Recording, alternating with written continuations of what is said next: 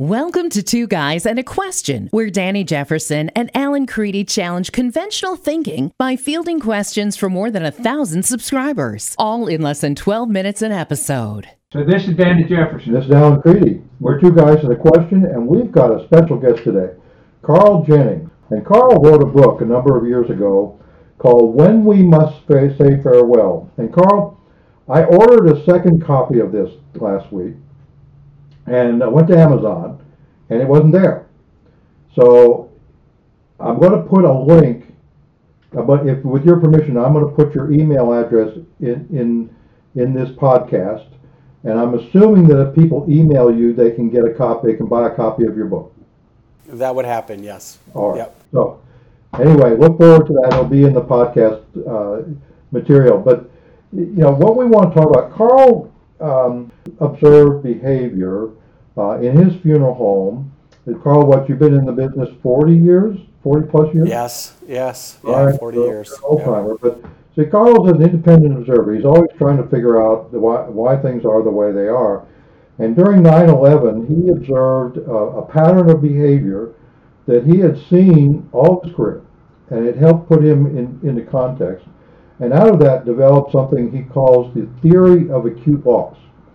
Now we're all familiar with grief therapy and the theory of grief and the 5 stages of grief, but this theory, in my opinion, really hits the core and the nub of what makes a funeral service work. So Carl, kind of give us a little background and then walk us through, if you will.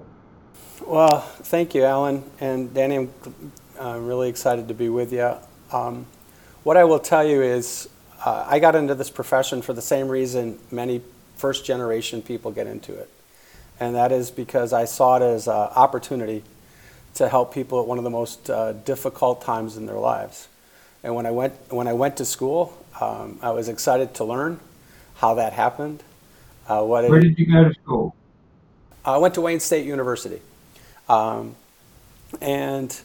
I was excited to learn how that would happen. And after about a half of the school year, I went to the director of the program and said, okay, this is all interesting stuff. And I was a biology and chemistry major before I got there. So the part of the curriculum I was probably most interested in was really sort of the psychological or sociological aspects of loss and death. And really wasn't learning much in that area, and not much was offered.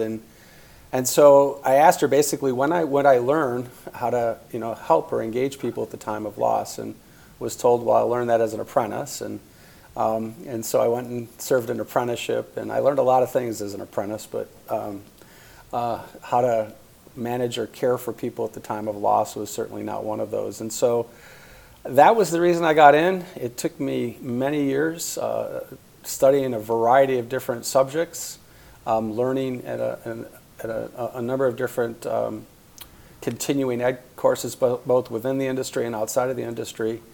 And then on the days following September 11th, just observing what the country was going through and what was happening within our community, and then literally what was happening within myself, and trying to put a name to it, I started walking every night. And in those walks, I started to see a pattern. And a pattern that, once I was able to start naming it, it was a pattern that was in front of me the entire time I'd been working. I just couldn't name it. And once I sort of figured out what that pattern was, I really just started diving the best I could to answer the question, why? Why do we react? Why are we behaving the way we do in this early period of loss? What compels us? What's driving us psychologically? What's driving us sociologically? What's driving us spiritually through this period of time? And as I just kept pressing into that and pressing into it, I began to introduce it a little bit into the arrangement room. Because there are a lot of times that arrangements to me felt a little transactional, and sometimes a lot transactional. The sum total of the inquiry we would have is sort of, how can I help you? And then, people would tell us what they wanted, and we, do our best to provide it for them.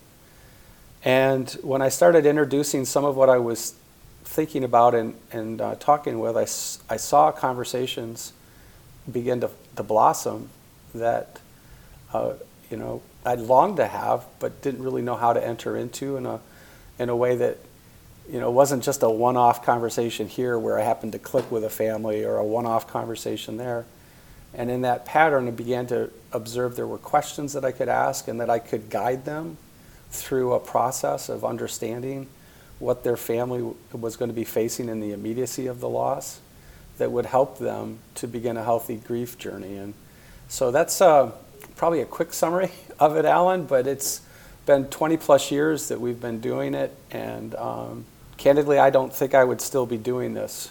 The profession had become a pretty discouraging place to be prior to this. Carl, you used the word inquiry, and in using that word, does that define how you were able to help some of these families with understand the process, when, why, what? So the good news is I had about 20 years experience to reflect upon.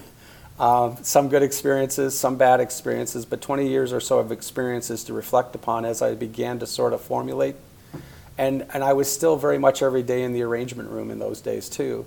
And so as I began to, you know, challenge myself in my thinking, I also began then to start asking questions. Rather than sharing information with families, I would just try to ask a question that would prompt the next set of questions. But one of the questions I asked one time was really surprised. We were having a family that wanted no services, no ritual, just a direct disposition of their loved one's remains.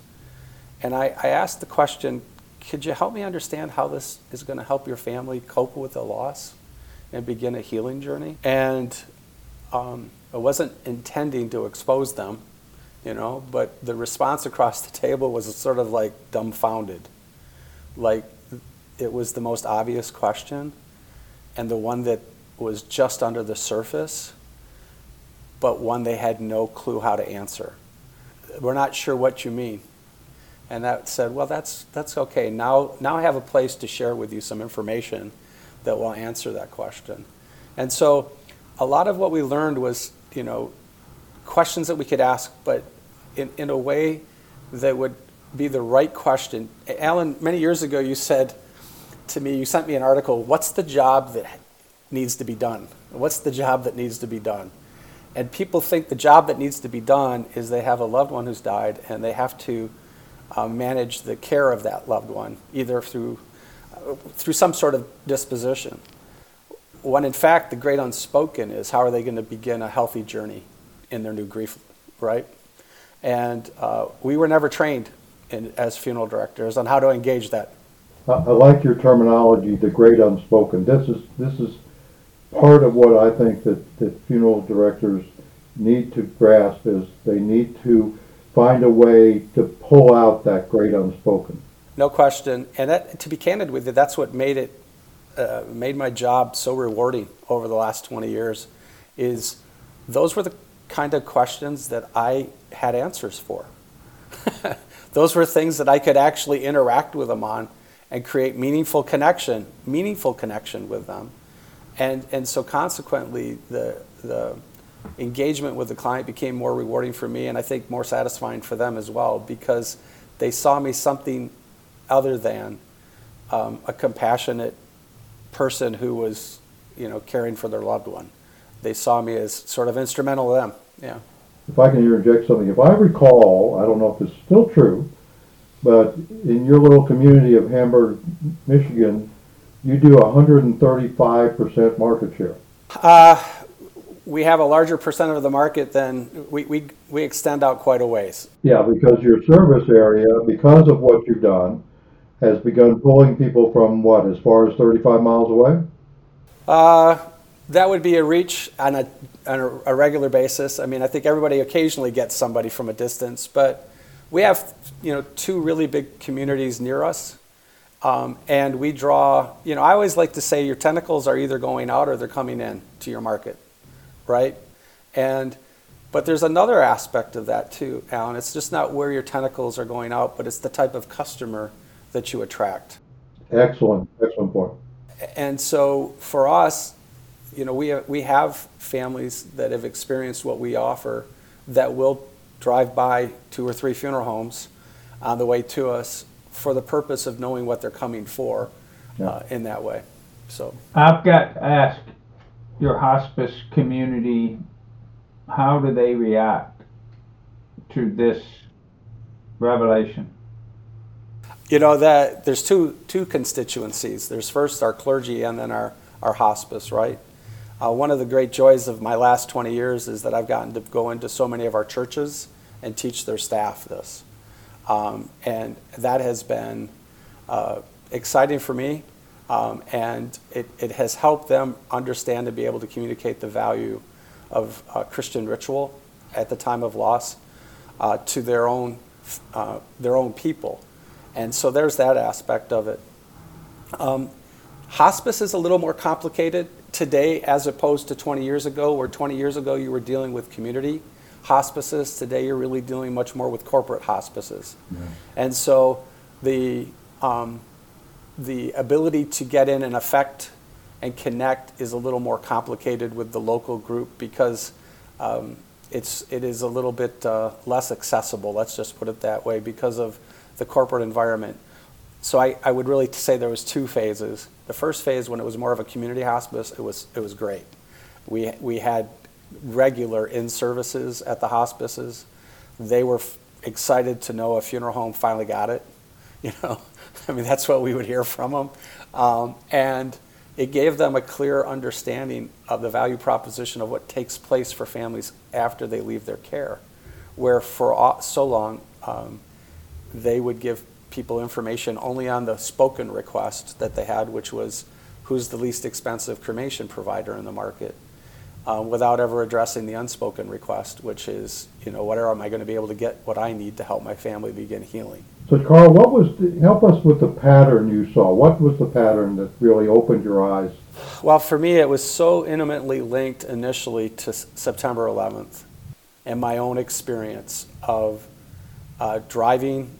I was on my way to a meeting, community about 45 minutes to an hour away from us.